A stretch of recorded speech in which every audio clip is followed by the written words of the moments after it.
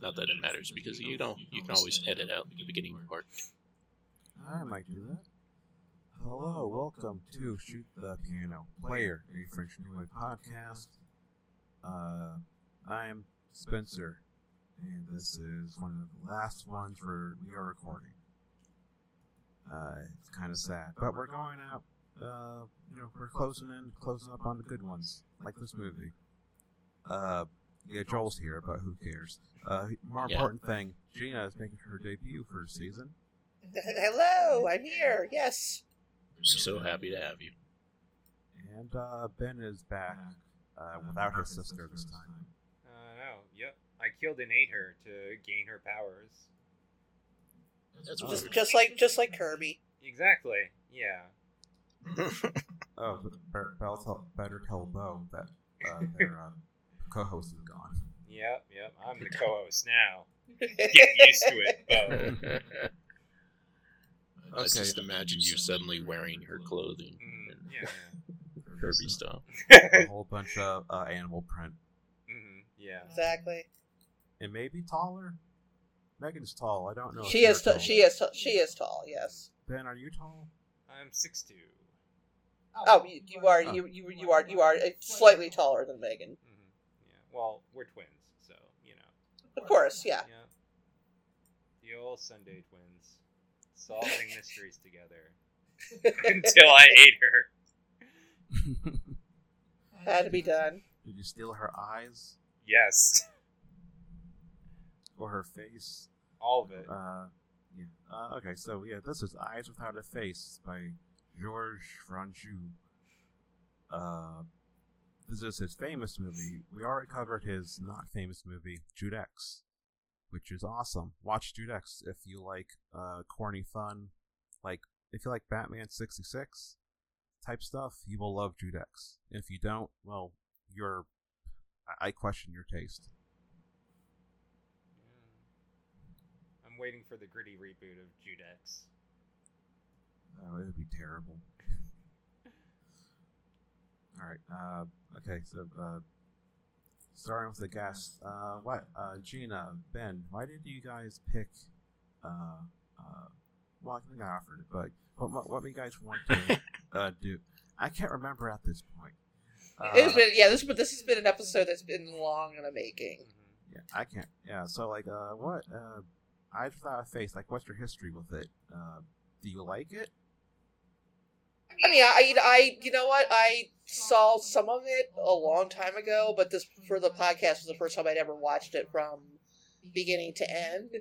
And it was more of a movie I knew more from its influences than the movie itself. So when you suggested this movie, I was like, oh, that sounds interesting. That'll finally give me an excuse to watch it. Are you glad you watched it? Oh, yeah. Okay, Ben Dog, you. I don't like it. ... I love it. Now, I've seen it a few times. I think it's great. A lot of fun. I think I stumbled onto it when I was just looking at foreign horror in general. And, of course, this is one of the formative examples of the medical horror, It sees its influence in latter films like David Cronenberg's Dead Ringers, for instance. Mm-hmm. So, I enjoy it a lot on its own merits and for its lasting impact on the genre. J-Dog, what's your history with this movie? I've definitely seen that iconic, image of the main girl's mask. Just creepy. I feel like it's a Pinterest thing that sometimes will just pop up in that area of Pinterest with the goth girls.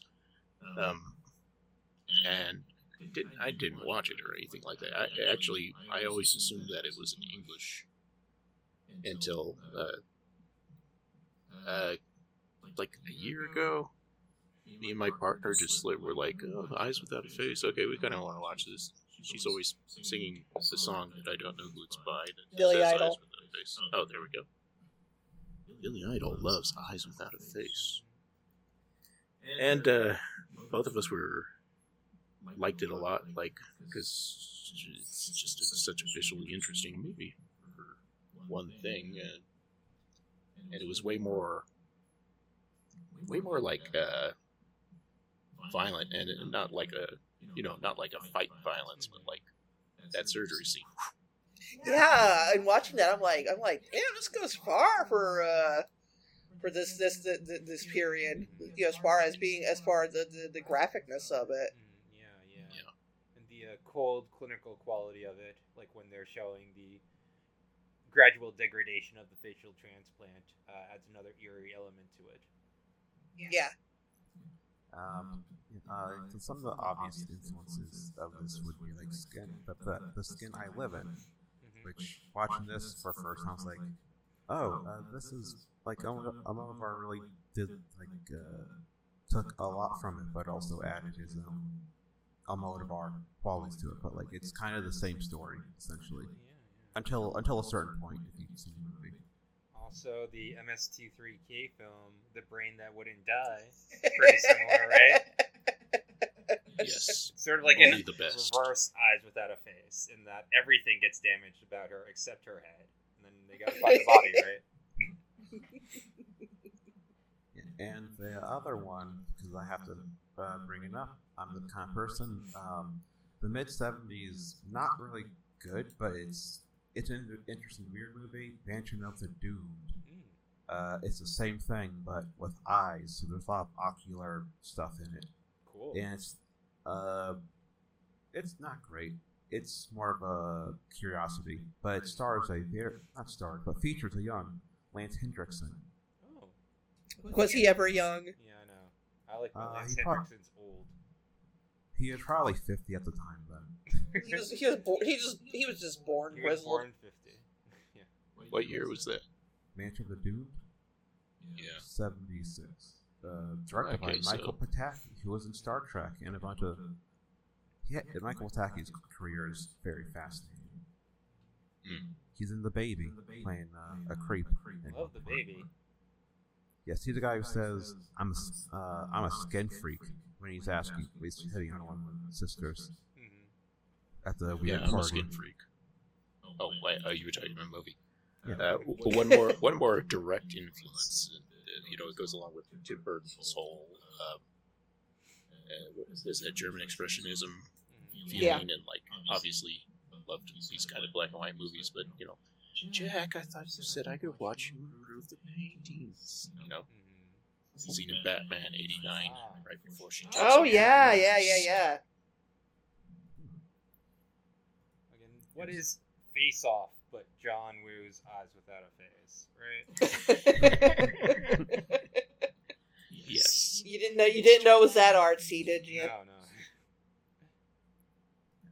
But I haven't seen it, but there's that British movie Fiend. It's like the first gory movie. One of the first gory horror movies. It predates like Harshborn was the British one, Fiend something. Fiend Without a Face. I was gonna say Fiend, yeah, and then there's one called Fiend Without a Face. Yeah, I haven't seen that, but I forgot. I've seen that movie. I don't match these two up. Okay. I was thinking in terms of like, because I know Fiend Without a Face kind of got like it was partially famous because like it was so like bloody Ford's era. Oh. Yeah, it's super violent and it's good. I would recommend it. Ben, were you gonna say something? Oh yeah, Fiend Without a Face. It's mostly like disembodied brains going for people, right? Yeah. And a woman who simply cannot escape being in a towel. Well, Ooh. I might watch it now. I wasn't going to, but this woman. Tell me about that towel. But it's been on my. I remember this old joke. It's been on my Netflix DVD list for the last 9 years. It's just not meant to be. One of these days, I'll get through like the 300 movies I have on that list. One of these days. Okay, so Okay, well, Gina, you're the horror expert. You're like, how would you describe Eyes Without a Face? I would say it's an interesting. It's definitely it's definitely body horror. Although I don't know they would have called it that at the time. You kind of mix the psychological thriller. Because you've got this sort of almost like slave, like she's kind of like his Igor, like his assistant, who procures the young women who's he does these experimental face transplant surgeries for his to try to restore his daughter's beauty, or at least not restore it, because obviously she's not going to look like his daughter, but to make it so she's not hideous anymore. And everybody is sort of he's insane from grief that her she's been so grievously injured. She's kind of losing the daughter's kind of losing her mind from being locked up so long, and understanding what it is that he's actually doing when he's doing these experiments.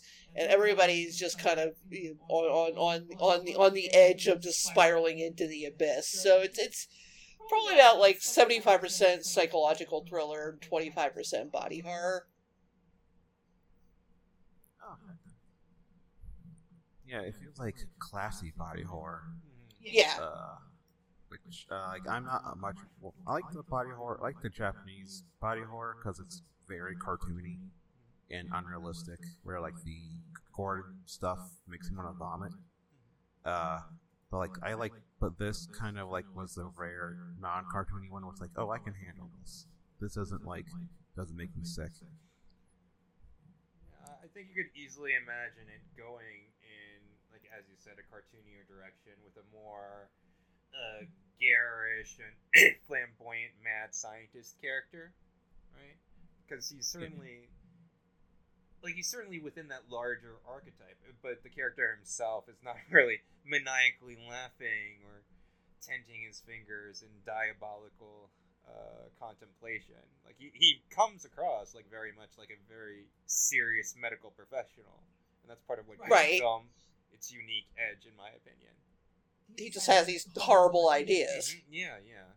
But like the very first time we see him, right? He's giving a speech at a conference, and it's clear that he's a person who's like very well respected, who's taken seriously within his community. Whereas in the more traditional depiction of this sort of character, he would be spouting outlandish theories, and they'd be like mocking him, and like he'd be saying, "You'll rue the day that you doubted me," But instead, he's like he's very much like the highest class character in this film, like the voice of reason, and that's part of like why he's able to like get away with his crimes, because he's not the sort of person you would suspect to be doing anything this nightmarish. You'd be surprised how very little people rue the day in France. Oh yeah. So, yeah.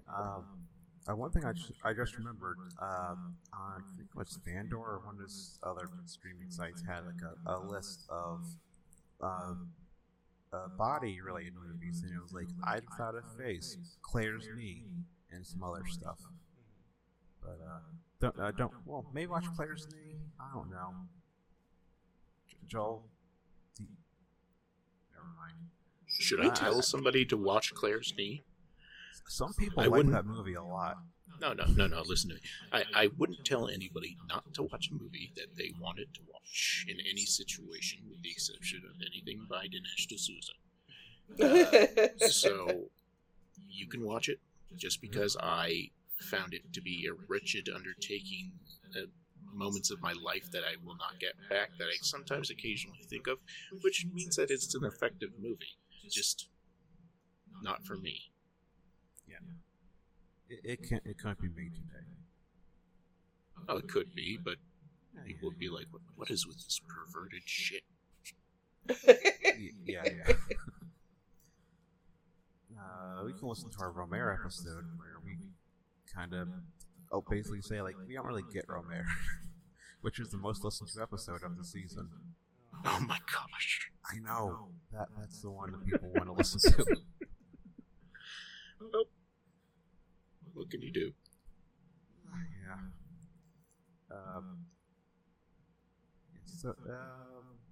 So I don't know. Like, I think overall this will be more of a love fest. So, what didn't work? Are there any big negatives for anyone with for Eyes Without a Face?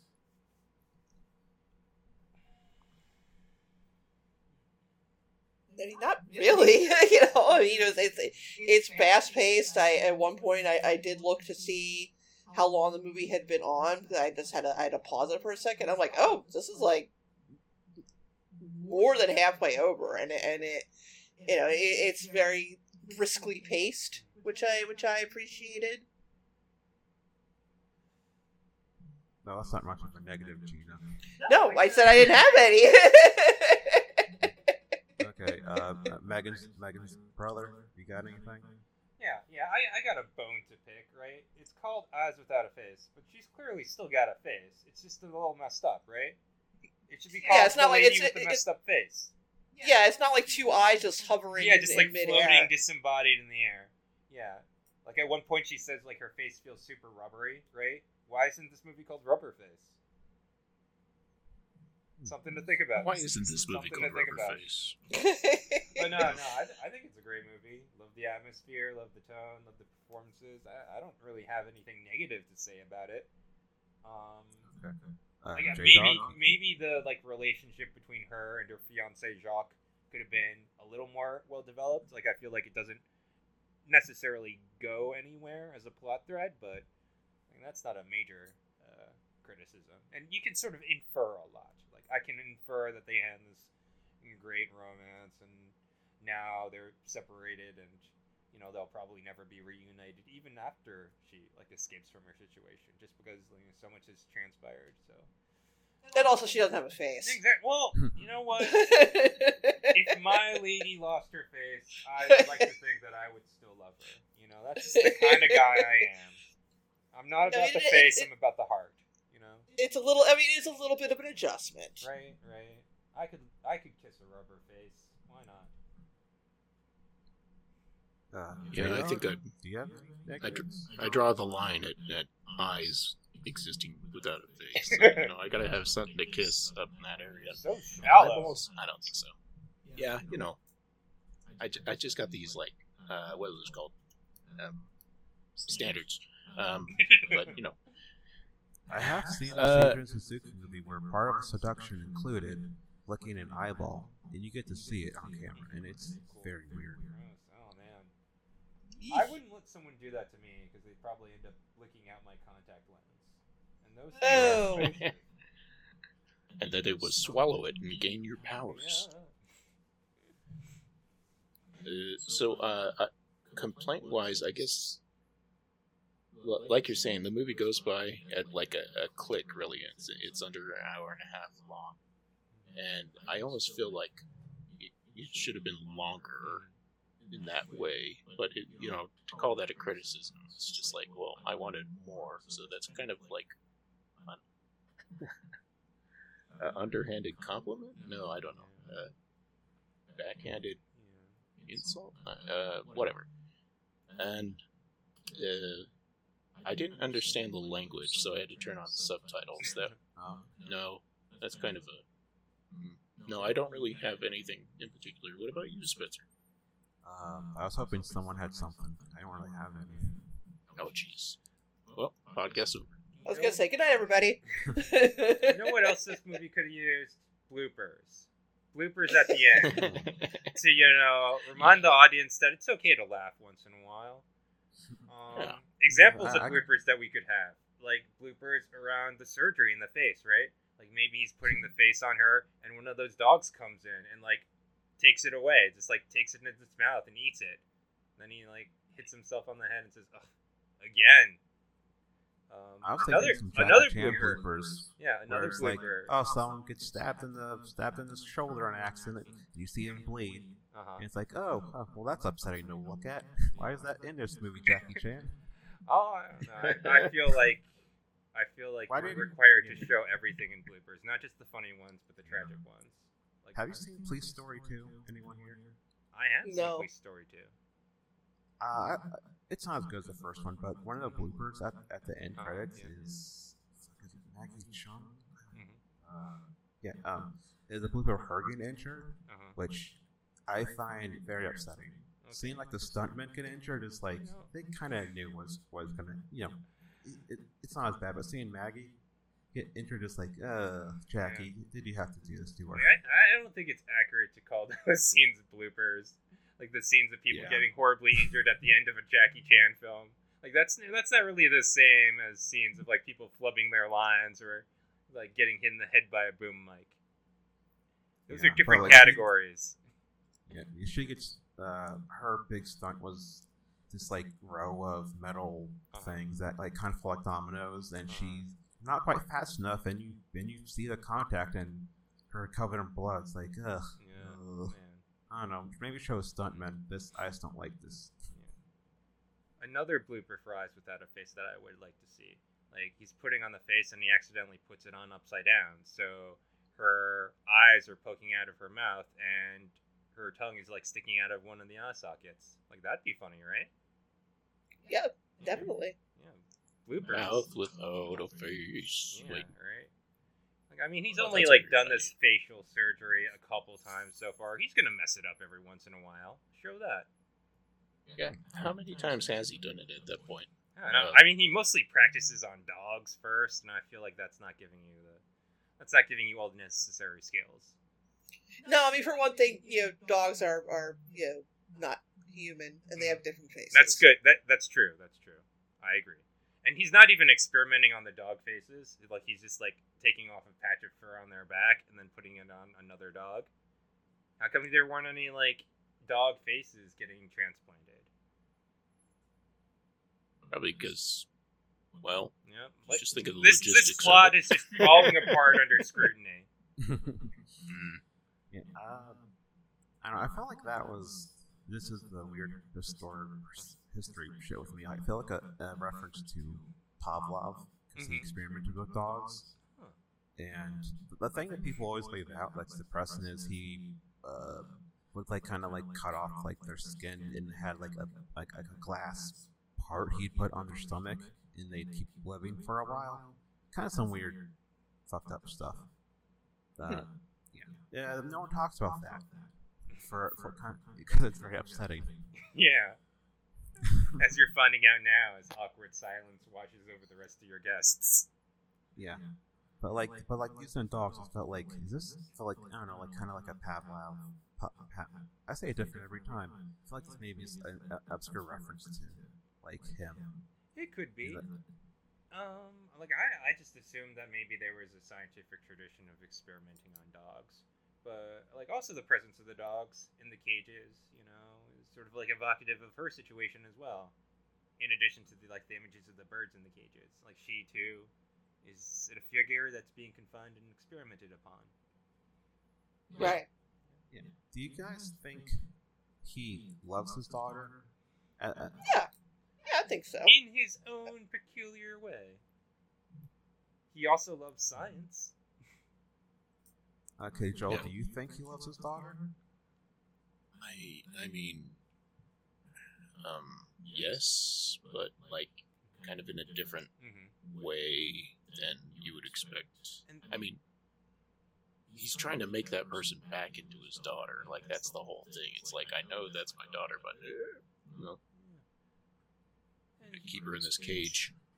Right. And like obviously Take her face away. his conception of the value that his daughter has is very much oriented around her face. Like, he's not thinking about her personality or her emotional needs. When it seems like the facial transplant has been successful, he apparently didn't even think about the fact that she might want to reunite with her fiance. He's just talking about like giving her new papers, a new name, and like how fun that's going to be. Like, he hasn't really thought about the emotional toll that it has had on her to be separated from perhaps the love of her life for so long. Well, I think he's one of those people who's extremely pragmatic Yeah. and doesn't think that that she's going to have any real emotional connections to where she lives or anybody in her life that she can start over again somewhere new. It's just that easy. Right, exactly. Also, I don't remember if they ever specify how old they are supposed to be, because I think maybe she's an adult, but maturity wise seems very childlike. Yeah. I mean, you could also attribute that perhaps to having lived a sheltered existence. Yeah.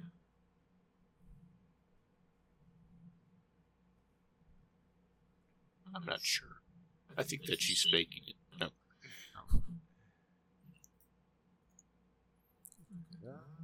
I don't know. My read of it was as the movie goes on, it just I lean towards, I can't really give much evidence that he was so dead set on this mission to restore his daughter that it just became it went beyond love and just went purely into his ego and wanting to do that. I can't really pinpoint. I can't really say when that shift happened, but I mean, I would have to say almost immediately, given the immediacy of him getting into this plan, right? Because it seems like as soon as he got into this accident, he came up with this idea. Because you would have to in order to set it up like that. Otherwise, people would know that she was alive because he would have taken her to a hospital or something. Oh, a hospital? Yeah. Oh, that's weird. Le Hospital. They would see her and they would be like, these are just eyes without a face. What are we supposed to do? Where's the rest of her? It's just a pair of eyes in a ring box. What am I supposed to do with these? Yeah. And then Gomez, take that out. Billy Idol's cousin, Marvin Idol, gets on the phone and says, "You know that new sound you've been looking for? Well, get a load of these eyes without a face."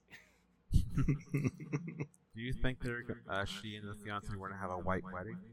Yes. Yeah. I mean, that's what's so tragic. She missed out on her white wedding. But at the end, she gets a chance to do a rebel yell by killing everyone. Yep. And then she's dancing with herself from the Breakfast Club. Oh wait, that's not really Idol. You got one, Joel. Come on, just look up a Billy Idol song. Yeah. I believe want in to you. look up a Billy Idol song. I like Rebel Yell.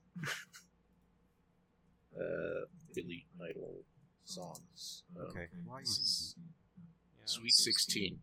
Yeah. She's listening to the soundtrack for The Wedding Singer. Yeah, how about that? Oh, right? yeah. Mm-hmm.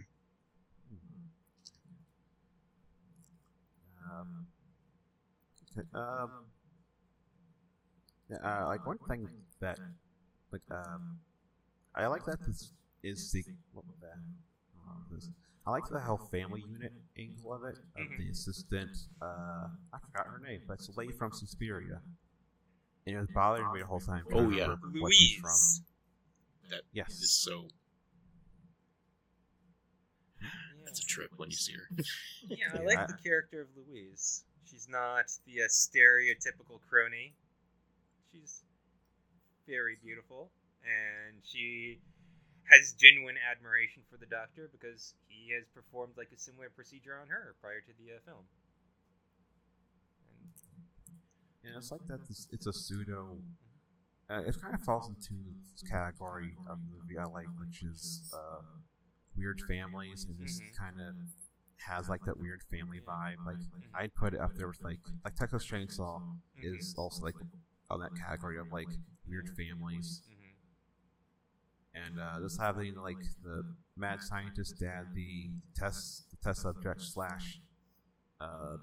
daughter, and having sort of a mom, which the movie never really explains that much. You just kind of have to figure out for it, but and I got a vibe they're probably the assistant and dad are probably fucking. I don't know about that. I don't know if Dad or maybe does that. or maybe like, she, I don't know, like I could see her having a crush on him, Yeah. girlish admiration, like he did save her face. I mean, he's so pragmatic. I can see his point of view on sex would be like, it's something that like this to keep this machine going. Keep this machine going. Yes. Like what Because, machine? The whole system of find a girl to abduct because he can't do it himself.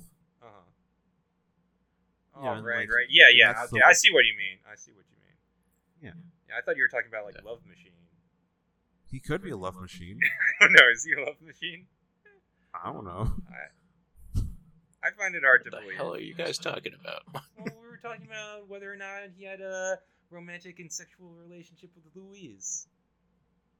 No, he's a scientist. He wouldn't do that. Yeah, I know, no, right? I think that. Yeah, I think that he wouldn't even look at her that way. I know. My yeah, fan I don't fiction think so says either. differently, Gina.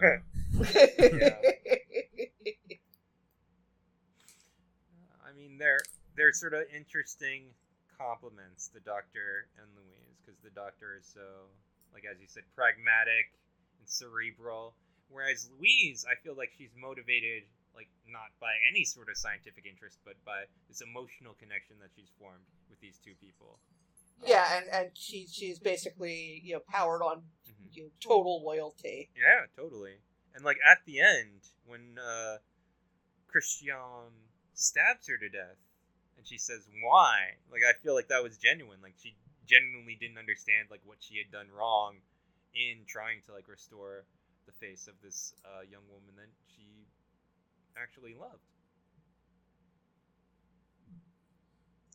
Yeah. It kind of like it's like a cult mentality. Mm-hmm. Yeah, that, and I think that they do form a strange little family, Mm-hmm. and that Yep. that when the daughter wants to when she wants to kind of break free of that, they're both kind of shocked. Mm-hmm. Like, why would you want to do that? I mean, you're safe here. We take care of you, and it's it's sort of like a parental betrayal. Yeah. Gina, He was about to go you're into- a mom. You're a mom, Gina. Would you murder people to give one of your kids a face? I only have one child, so Okay. definitely, yeah. You only have one child because you killed the other one to give her a face. Exactly, right? to give up a face, yeah. Exactly. I mean, probably, Yeah. parenting does weird things to your brain. It's like Pet Cemetery, I Yeah. mean. That's true. Yeah. What do you think it was about to go dogtooth if all the end events hadn't happened? Like trying to keep her in place. Like, oh, you can go out there. There's monsters.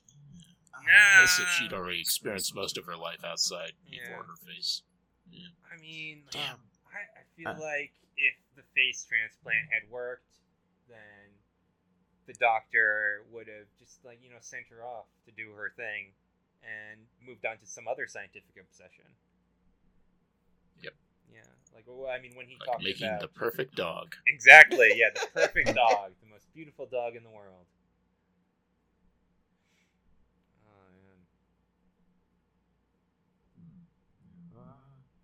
I just realized on a movie that feels like the superhero version of this. Darkman. Yeah. Oh, yeah. I mean, But Good point. the difference is, I know Sam Raimi has said multiple times, he's not a horror guy. Like, he only did Evil Dead because it was cheap to make, and so he can get a foot in the door. And he's so maybe he saw this because it's like one of those essential classics, but I don't really know. yeah, I could see that. I could see that for sure. And who's to say that Christiane herself did not go on to have other adventures within the realm of superheroics? Maybe she met up with Judex and they formed some sort of French Justice League. Who's to say? Who's to say? Franju Cinematic Universe. Yeah, exactly.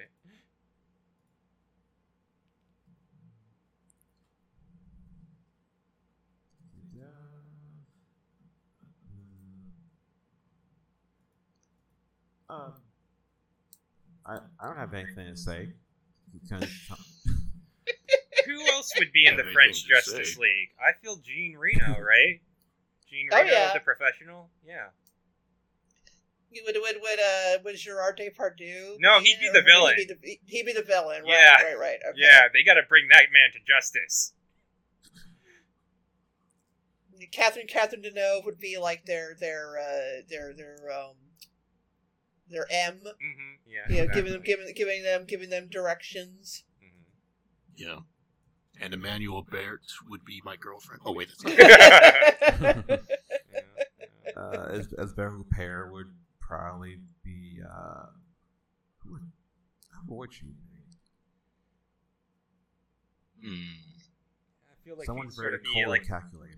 yeah, I feel like she'd be sort of like the Mystique, femme fatale sort of archetype. I mean, occasionally their goals will intersect, but ultimately they're not on the same side. Audrey Tautou, she could be their Kitty Pryde. Yeah, since we have Gina on for the first time, I'd like to know, Gina, what's your familiarity with the whole French New Wave and that stuff? Not as much as I would like. It's not as extensive as I would like it to be. I like I really like Breathless. That's a. Have you guys done that one yet? Yeah. Okay. Because they're both of them, the good remake and the original. Yeah, the Richard Gere one is not bad. It's Not great. bad. Yeah, it's I remember watching it as a teenager, thinking, this is sexy but corny, and then watching it later, I'm like, oh wait, no, this is actually good. But I mean, that's really honestly, that's kind of the extent of what I know well. And I've seen a couple of those. That's one that stands out in my mind because that movie just like aggressively cool. You're probably pretty familiar with the new French Extremity, right? Yes. Yeah, that would be more in Gina's wheelhouse. Martyred and Yeah, so forth. yeah. You need more heads getting ripped open and all. That's like that's how you dress. That's how you jazz up these movies. Yeah. I agree. Yeah, less philosophy, more violence. Yeah. Less Exactly. philosophy, more thrillosophy. Hell yeah. Let's see. Gina, have you seen have you seen any Truffaut, or is it just pretty much just like No, Breathless? I really have not seen a lot. I'm woefully underwatched in a lot of foreign film genres. So, but I have a Criterion account and I'm working on it. Okay. I think Joe would agree with me on this. Agnes Varda was the best one at French New Wave. I have seen some Agnes Varda, and I watched a documentary about it. I actually saw it when I covered it for New York Film Festival a couple of years ago. It was called Agnes by Varda, and it was one of the last things she did before she passed away. And if you haven't seen it, it's very, very good. Yeah, she made so much stuff. I will get to it eventually. But, she has over 50 years worth of stuff. But I'm trying to say it's not spoiling it. Jolie probably know what I'm talking about. Watch Happiness, her movie Happiness from the mid '60s. Go into it blind, but it might be I think one of the best movies we covered this season. Definitely, it was like so surprisingly good, and you just have to see it. It's a movie only a woman could make, and I mean that. Yeah. I think only a woman could make that movie. And if you see it, if you know it, you know why I mean that. Is it like more like empathetic and all I think I get what you're saying. Yeah, it's And what makes Varda so special is that outside of being the only woman is that she seemed to be most curious about other types of people in the world. A lot of it is white dudes talking about philosophy or talking about I want to fuck other women besides my wife. It's like, okay. And she's like, I'm interested in the Black Panthers and women and stuff like that.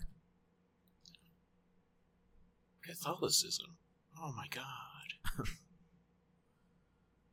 I thought you were saying it was the only a woman could make that movie because it's full of like chick talk. Oh no. It has women. It has lots of shopping in it.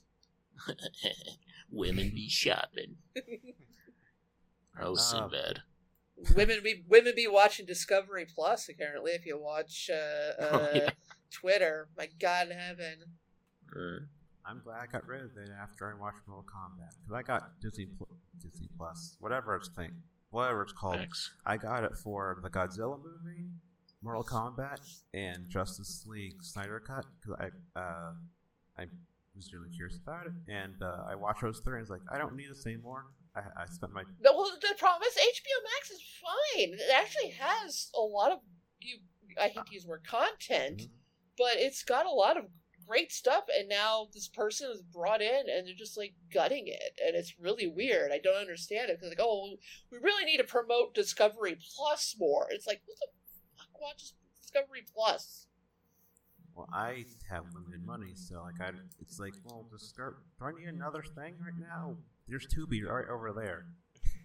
And it's free. I mean, honestly, you got Tubi, you got Criterion, you're good to go.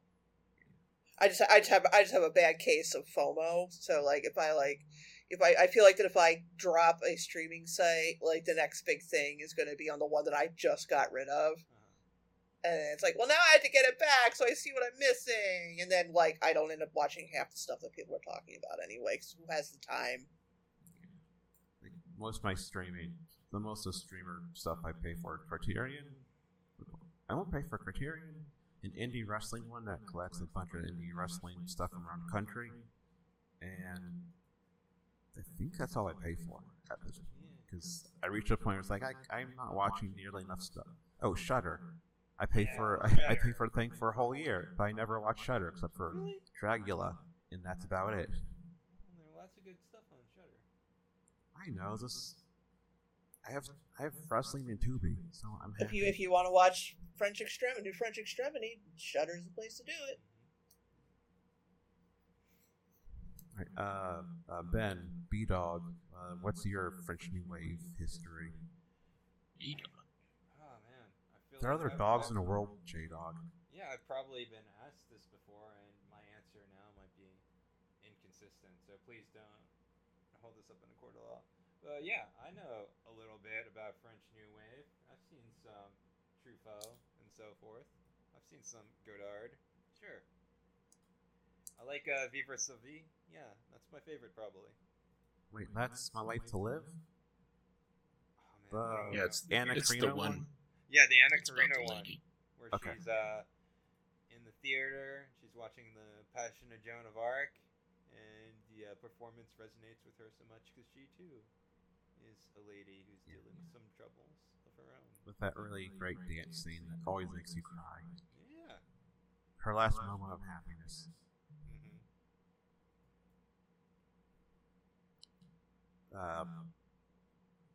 Have you seen any Rodette or? Yeah, I have. Other?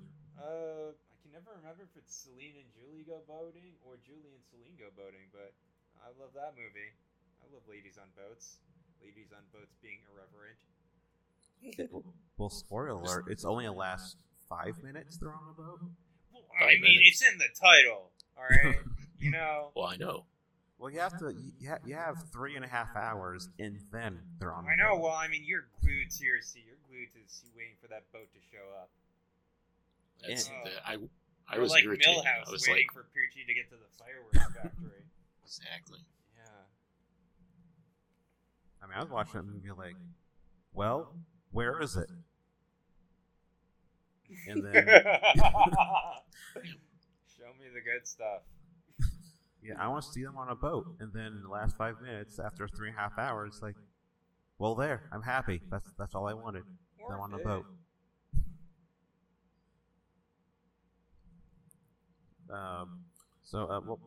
Well, Ben, you've seen a little bit more French New Wave. What do you consider Eyes Without a Face French New Wave? I would say no, because it's significantly more plot driven than the other French New Wave movies I've seen. Okay. J-Dog, would you consider this French New Wave? Well, no, not really, because it's incredibly well crafted, and the story is compelling, and like they took that the scenes where they were allowed to show any sort of like disturbing things, like there were a bunch of scenes where I was like feeling like this is disturbing, not besides just the surgery scene, and it's starting in the 50s when people decided to branch outside of like Universal stuff for sure. They were like making as many of these kind of schlock pieces or things starring Vincent Price. Like, are you disgracing Vincent Price? No. What I'm saying is that Okay. this just feels like an extension of that thing going on. Like, I'm going to tell a haunting story. It's going to be very, very well done. Not on the cheap like some of them. And like Ben was saying, compared to the other French New Waves, I don't think we're necessarily breaking ground or messing around with narrative or anything like that. It's just incredibly solid and French. Yeah, I kind of think it gets listed in French New Wave, which adds to my confusion of I'm still not really sure what French New Wave Right. is. Yeah, you can't expect a category like that to be that clearly defined. It's like film noir, right? Sometimes people say It's a Wonderful Life is film noir. Do they say that? I've heard that, yeah. Like film Was it one noir person? is itself like not a completely clearly codified genre. Sometimes you just got to go with your gut. And my gut says It's a Wonderful Life is not film noir. But, Yeah. Huge if true. Yeah. My gut says that Eyes Without a Face is actually a spaghetti western. Yeah. If it is, then where's Oh, Franco man. Nero? You didn't see him? He was playing one of the dogs. Another shortcoming of Eyes Without a Face. You never see a scene of her with that mask on trying to eat spaghetti through her little mouth hole. And I feel like that would have really conveyed the difficulty of living with this condition of having eyes and not a face. Yeah, I mean, especially when you're just splattering Exactly. sauce all over your mask and all. Yeah, I know, right? I mean, you're getting spaghetti all over your little rubber mask and rubber face, and it would have made me empathize with the character more, But yeah, like maybe they filmed that and left it on the cutting room floor because it was too grotesque for audiences. Yeah. I could understand seeing surgical procedures done, not batting an eye, but seeing a person eat spaghetti in a really messy way, like that's where I draw the line. That's why I couldn't get through Killing of a Sacred Deer. Too much spaghetti. Not enough spaghetti. That seems perfect. Are you a huge Gummo fan? Oh, not Gummo. Yeah, no, it's Somebody way too much had to spaghetti. bring up Gummo. Oh, yeah. Wait, what? Is Gummo the one that LB mentioned was filmed in her hometown in Tennessee? No, it's in Ohio. I think it takes place in Okay. this horrible little town in Ohio. There's a former guest, LB from Brumpire, wonderful website. I was on their most recent action movie roundup thing, talking about an Indian action movie. But LB's from Tennessee, I believe, and some Harmony Korine movie was filmed in her hometown, and apparently he sucks. No, I'm not surprised. Not surprised. I mean, But I forgot what movie it is, but it's part of. There's a you see a local business that LB was the manager at briefly, and I think she said she was pretty angry when she found out it was in a Harmony Korine movie, which I would be too. Depends on the movie. It's one of the weird ones. Not as like later, more mainstream ones. No, I know Gummo's one of the weird ones. Don't get me wrong. Beach Bum, that's a great movie. Yeah, that one's alright. That one's like the only one of his movies that I can even tolerate. It's one of my favorite comedies of the last few years. It really made me laugh a whole lot. Zac Efron in that movie's so goddamn funny. He's pretty good at what he does in general, let me say. And pretty easy on those eyes without a face.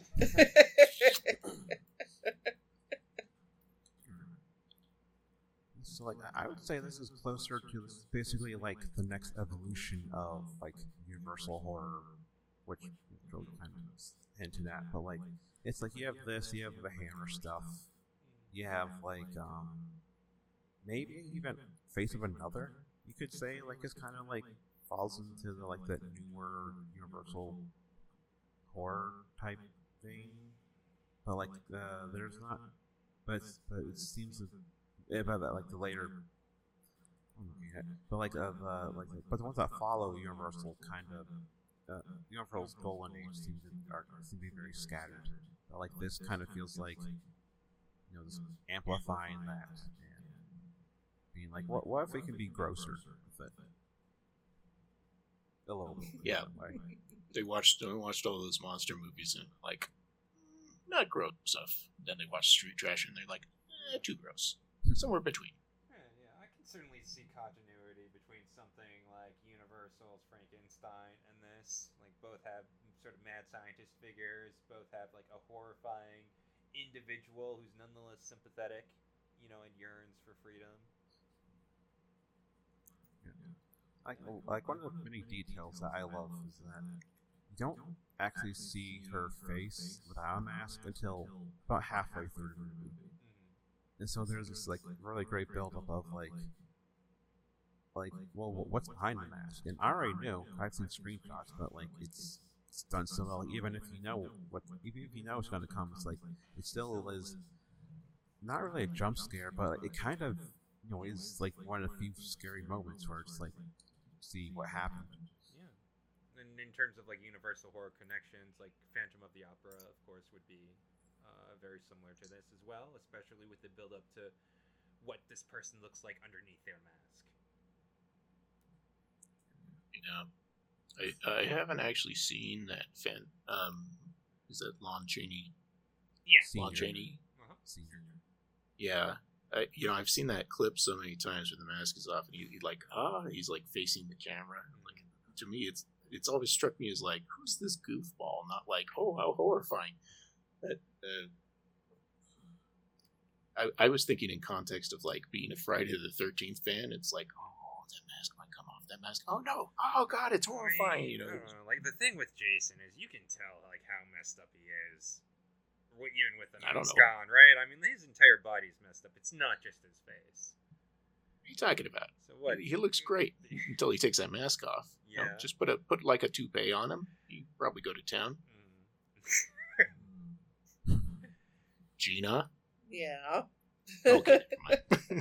I'm just listening to you guys. That's all. Yeah. Smiling and nodding politely. I have a question for Gina. The assistant is always in heels, even when they go to like the cemetery at night. So, are heels ideal for illegal like corpse activity? Oh no, you're just sinking right into that ground. I mean, that's like the worst thing about, well, not the worst thing about going to a funeral. The worst thing about going to the funeral is the whole mourning thing. But when you when you dress up to go to a funeral, you have the heels on. You're just sinking right into that well kept lawn. She's not going to be able to. If she gets caught, she's not going to be able to run. She's just going to have to step out of those shoes and leave them. But then she's leaving evidence. That's true. Well, hopefully she would have enough time to pick them up and grab them and stick them in her purse. Along with whatever corpse parts she might need.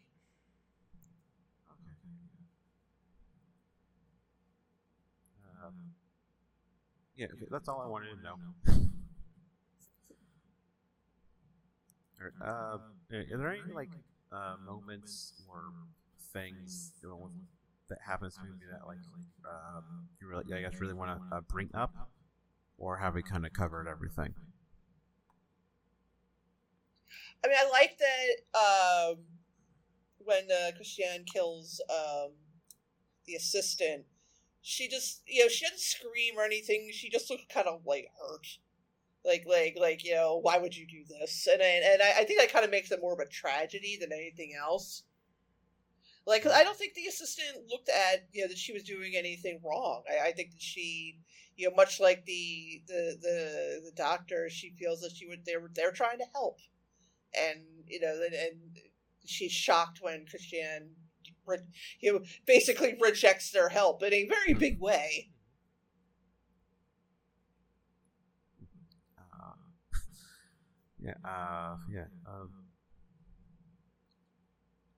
Yeah, got any others? Yeah, I mean, like, referring to the assistant, I like the early interactions between her and Christiane as well. She's, like, brushing her hair. It makes Christiane feel very doll-like, especially with her doll face. And, yeah, I think that's another moment that suggests the assistant has a degree of genuine, sincere love for Christiane. Especially compared to the father, who's approaching her much more like a science experiment. Yeah, I read the doll thing as like she's a toy for her dad. And not in a gross way, but that can be taken. Yeah, in a gross I way. mean, nothing gross. He's just killing people and transplanting faces. God. I mean, we've all been there. We've all been there, The whole kidnapping of just random women and stuff like that. I don't know why it felt worse than normal. Although as a couple of years ago, I've been basically avoiding horror movies because of like how often women are victimized and stuff like that. And I'm just like, I can't take it anymore. Like,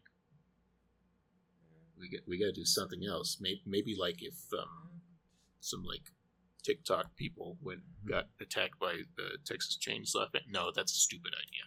I don't know, man. Like, watch Calvert. You're canceled, bro. That's a French movie where the only bad stuff is happening to a guy, right? Oh, thank God. Yeah, watch What was that? Oh, that's the Vincent Cassel one? I don't remember who's in it. Wasn't the line in the new Texas Chainsaw? It's about a guy, a French guy, who goes to a town that's exclusively men, and they sort of like force him into a feminine role. Wow, interesting.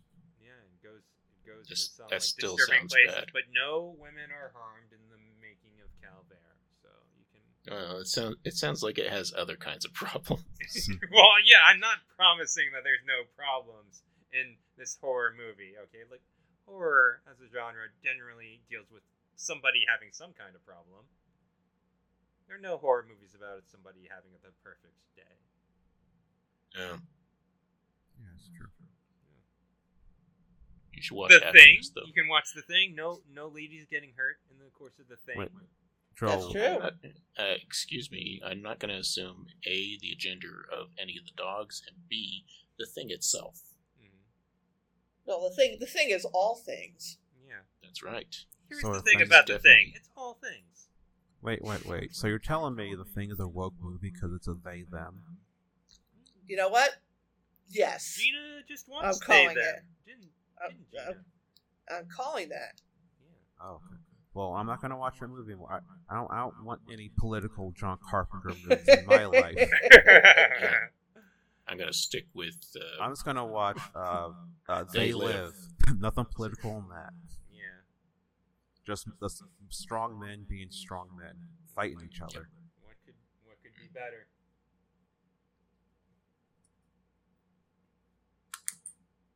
I think we're just circling a track that we've all decided is already perfect. Yeah. That's what happens. That's funny. It hasn't happened in a while. So J-Dog, this or Judex? or was it more of a mood thing for you? Because they're equal. Oh, you're trying to tell me which one would I like if I had Desert Island? Like I had to pick one to live with.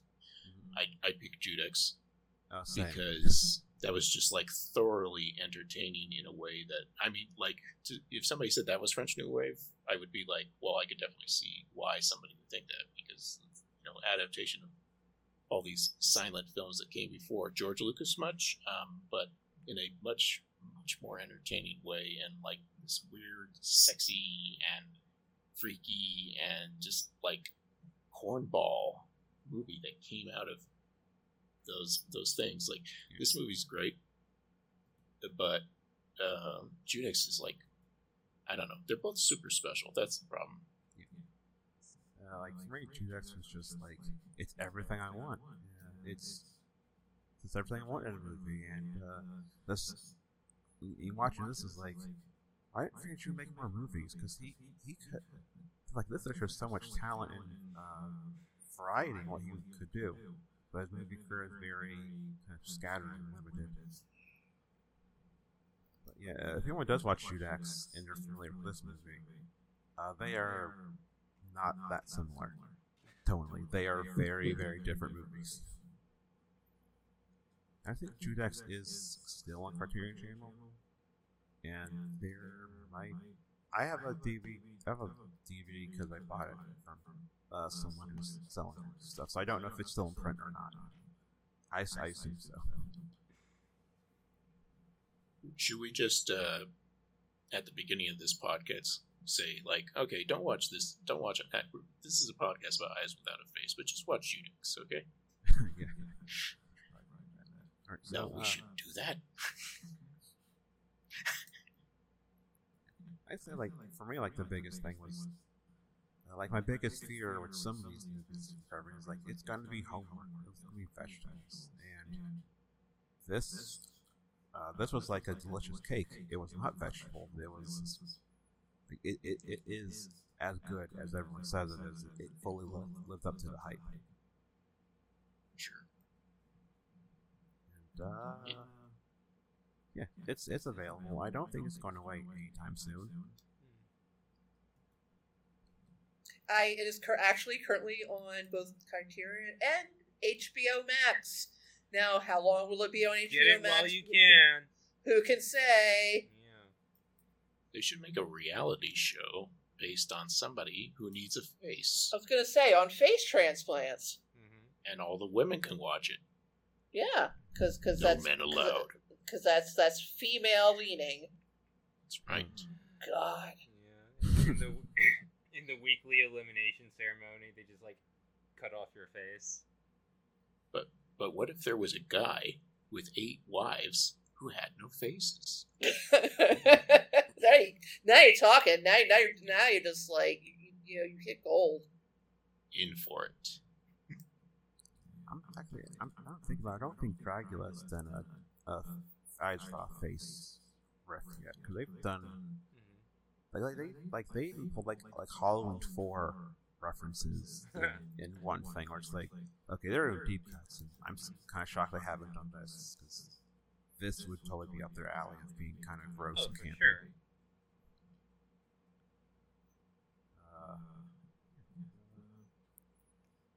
Like my favorite, since Dragula came up, I kind of have to bring this up. I think it's season 2. There's one of the Queen performers wears a mask that they do like weird makeup on, and her elimination was Halloween, which it took me like half an hour later to be like, oh, it's because she wore a mask. And like, Amaris wears a mask. That's why. Because I'm kind of stupid and noticing stuff like that. At least you figured it out. Yeah. 1960, we carved this year a whole lot. Gina and B-Dog, Ben-Dog, whatever your name is. Megan's brother. You guys can go first. Ben, would you like to take it first? Are we just like recommending a film from the year? Yeah, just TV show, book, whatever. Mostly Yeah, movie. as long as 60. It could be 59 or 61. Just something that really lights your fire. Yeah, a film from 1960 that I watched recently and really enjoyed was Satyajit Ray's Devi. I think it's also sometimes referred to as Devi the Goddess, but it's about the life of a woman happily married to the son of an upper-class family in 19th century Bengal, who then has her life turned upside down when her father-in-law has a vision that she's the goddess Kali returned to Earth. It's like a very interesting film in regards to its exploration of gender roles and theology within 1960s India. The particular situation that she finds herself in of being simultaneously revered as a goddess but also subjugated within that same role, because her status as a goddess means that she cannot continue the domestic life that she had with her husband. And, it also explores the tensions between the more modern India and the more traditional India, represented by the son and the father, respectively. So I would definitely recommend it to people who are wanting to get into Indian cinema outside of Bollywood, and Satyajit Ray in particular. Still have not watched any of his movies. No, check it out, my man. Watch Devi, watch Big City. I feel personally attacked because I watch almost exclusively Indian action movies at this point. I'm sure you have you watched RRR yet? I saw it in the theater. Wow.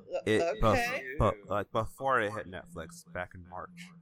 I did not see it until it came out on Netflix, but I loved it. I cried a lot in the theater. It was me and two other people. Have you seen Satyameva Jayate 1 and 2? No. Like that. Those are the Bollywood action films that I am recommending the most. It's about a super huge guy named John Abraham who looks like an action figure, and he goes around killing corrupt cops by lighting them on fire. All right, I like it already. I think they're on Amazon Prime, so I would recommend it. Satyameva Jayate 1 and Satyameva Jayate 2, where he plays his own twin brother and his father as well. So you got 3 John Abrahams, 3 big action figure guys lighting cops on fire. Check it out. So does he wear like a mustache to play one character? He's playing his father. He wears a fake mustache. Amazing. Yeah, that's kind of a trope in these movies. If there's a flashback of a father or a brother, it's always the same actor, in the mustache. It's like the old cartoon trope of when somebody is interacting with their mother, it just looks like them with an old lady wig on. Yeah, I'm going through the Doom movies, which the first 2 came out in 2004 and 2006, and good God, the fashion! I hadn't seen that type of fashion that that explosive in a while. Yeah, I'm glad we moved on from those kind of clothes. It doesn't look good. Even on hunky action heroes from India, it doesn't look good. But real good movies. They're all on time. My 1960 pick is extremely on brand for me. And also does not need much of an introduction or a description, and that would be Alfred Hitchcock's Psycho. Never heard of it. Yeah, well, it's a very small movie. It's very hard to find. Not a lot of influence on a lot of things. I don't know that many people have seen it. I worked with someone who watched all of the TV show from a couple years ago. Oh, Bates Motel. Motel, yeah. Yes. And she had never heard of the movie Psycho. Good Lord. And and Gina, she's 45, by the way. That's completely unacceptable. And I remember thinking, am I pretentious? Because I know Psycho. I was no, it's Psycho. This is weird that this 40-year-old woman has not heard of Psycho. Right? I don't know how it's so baked into pop culture, even beyond horror, that even if you've never sat down and watched Psycho from beginning to end, you've seen Psycho. Yeah. I imagine her being around people who go like, "Ree, ree, ree," be like, I don't understand. that weird musical note. She's been like, what the fuck Weirdos. is that? Because she's very loud and she's a big character, to put it lightly. His shower scene. What are you talking about? I don't know. Yeah, because she Like, talked to you know, being. Think how many times you've seen that movie, that scene referenced, and just have like no idea what it's from. That must be incredible. Yeah. I remember her saying, like, being like, he wears his mom's dresses in a wig. It's like, yeah, because it's Psycho. Oh man, like it's just crazy to me to imagine somebody watching Bates Motel in particular without any frame of reference for Psycho. Yeah, like that, like yeah, Norman Bates, that character from that TV show. It's like that TV show is constantly alluding to the film. Yeah, that's wild. It was, I Did she enjoyed grow up the show though. I enjoyed the show. Amish or something? No, she Oh. grew up in, like, quote unquote normal society. Like, normal school, or homeschool or anything. That's the. That's like beyond homeschool. That's like you were raised in a basement. Yeah, but she's like just like a normal person. Has a couple kids. You know, works like by all accounts is like a normal person, not homeschool or Amish, but like just never heard of Psycho. First of all, not normal. She hasn't heard of Psycho. Exactly. that negates any possibility that she could be normal. Yeah. My theory is that she has Yeah. very selective. Also, Yeah. she got hit on the head one day and she forgot Psycho. That's what happened. She got hit on the head, and that's what inspired her to make the flux capacitor. She went back in time and stopped herself before she ever heard of Psycho. Exactly. yeah, she is. Don't see it; it's too scary. That's what she said to herself. Yeah, she is interesting to her, but she's I think Latino and black.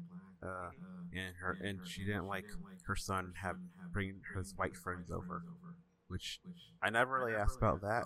I always found that strange. I always found that kind of odd. Yeah, I would feel the same way if my kid was bringing over white kids. I know I'm half white. Most of my family's white, but keep it out there.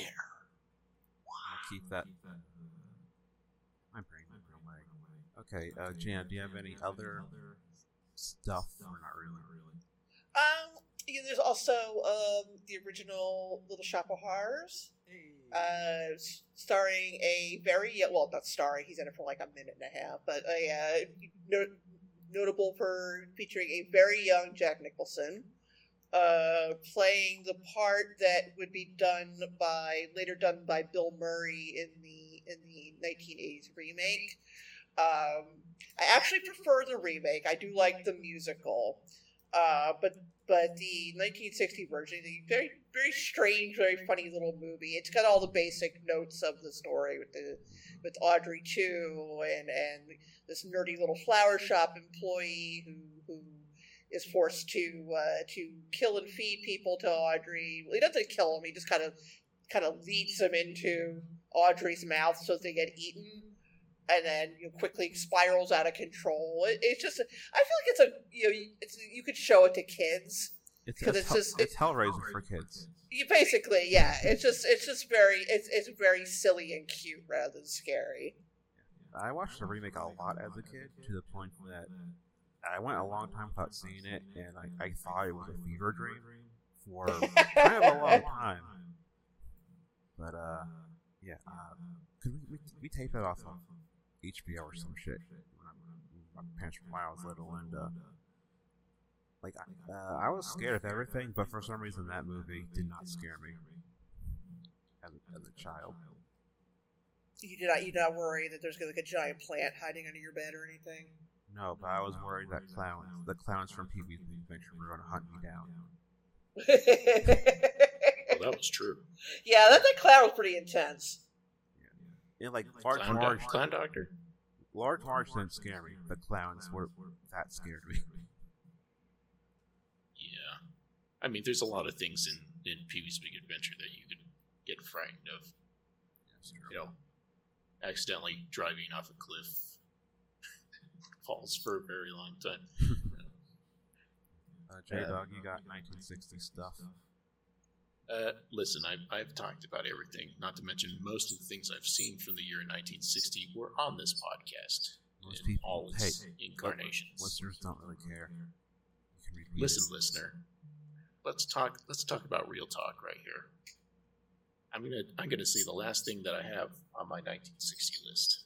It is another horror movie, and it is, to say the least, a Jekyll and Hyde story, wherein Dr. Jekyll, having a modern day practice in this movie, leaves his office, and what should come into his office but some sort of putty tat. That's right. Sylvester, the putty tat, comes in, and there is pure sweet Tweety, simply trying to live his life. But what happens when Tweety drinks Dr. Jekyll's formula? Well, you're going to have to watch Hide and Go Tweet from 1960 to find out. That's all. That's it. Yeah, it's a good cartoon. Okay. I'm skipping movies entirely. For He's done. Spencer's never watched another movie again. The podcast is going to be about books now.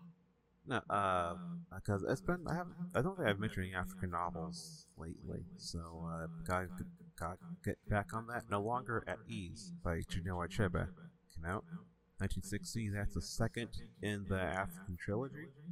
It's a loose series about like this one family in Nigeria during.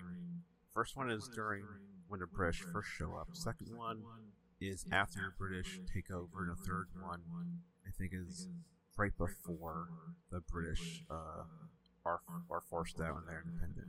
No Longer at Ease is when they are colonized, and his books are not homework. They are very good. They seem like homework, but they certainly are not. And the drummer boy from Cyprian de Quincy, he's not as well known as Chinua Achebe, but I like his books because one, they're great, and two, they are like 200 pages at the most. They're easy, quick reads. And he had another book come out that year that you can look up another one, but the drummer boy is the one I like more. And the third book is by Anthony Burgess. He was an English author. He wrote A Clockwork Orange, which is my favorite book of all time. But I like his fiction, but his stuff is very of its era in the worst ways. And if you don't like a lot of sexism and racism and homophobia, you can skip his books. Well, that's just British writing in general. His early work is very middle class white man bullshit that like I kind of like, but also great writer, but man, he was an awful person, and his characters are kind of him, just like awful people. But so this a warning for his book, The Doctor Sick. This is really sexist. But not the worst one. There are some ones that I read once. And it's like, yeah, it's well written, but I'm not going to touch that again. It's just makes me feel gross a little bit. So that is it. Gina. No, actually, I made a mistake of starting with the more famous person before, and I felt weird about it. Jesus. Look, last time I started with someone who makes movies, and then I was like, oh, other person, you're on podcast sometimes.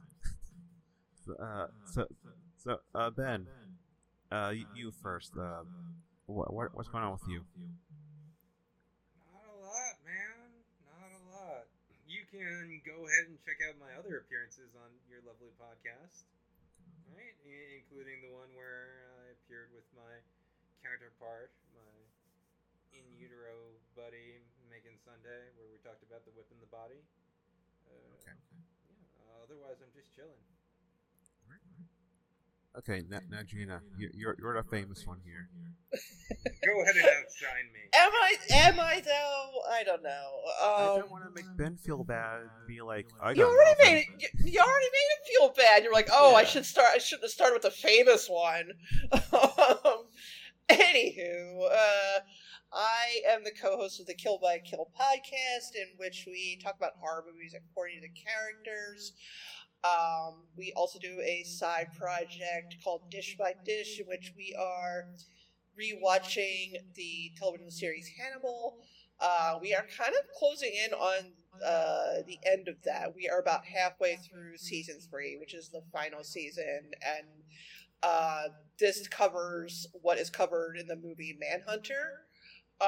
So that's, if you were a fan of Manhunter, you could listen to us and you kind of get what's happening in Hannibal, even if you've never seen it. And I also write about movies and television at thespool.net. Okay. Don't you do a podcast with Joe from Horror Queers? Oh yes. I do a project with Joe Lipsett and Jen Adams of the Losers Club podcast. Is called White Ladies in Crisis, in which we talk about movies and television shows. Focusing on White Ladies in Crisis.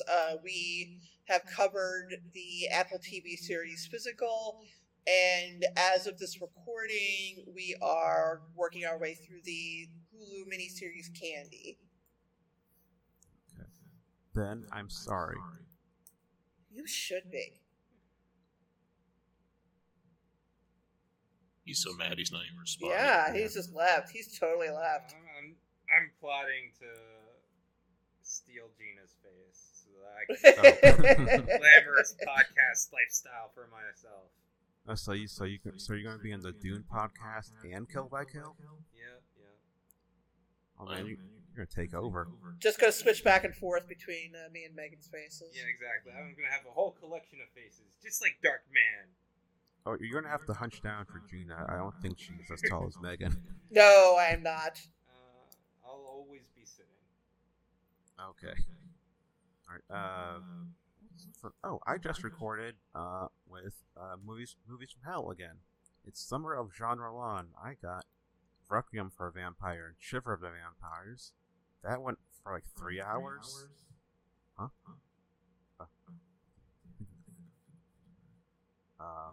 Yeah, so it went for like 3 hours. It probably doesn't edit much, so it'll be like a 3-hour episode. And what else? I was on that show earlier this year talking about Wakamatsu, and very fascinating Japanese director. I have a Grind Bin episode I recorded a few weeks ago that will come out, I think, in September, maybe. And I think that's it. Joel? I got nothing. Please don't send me outer space.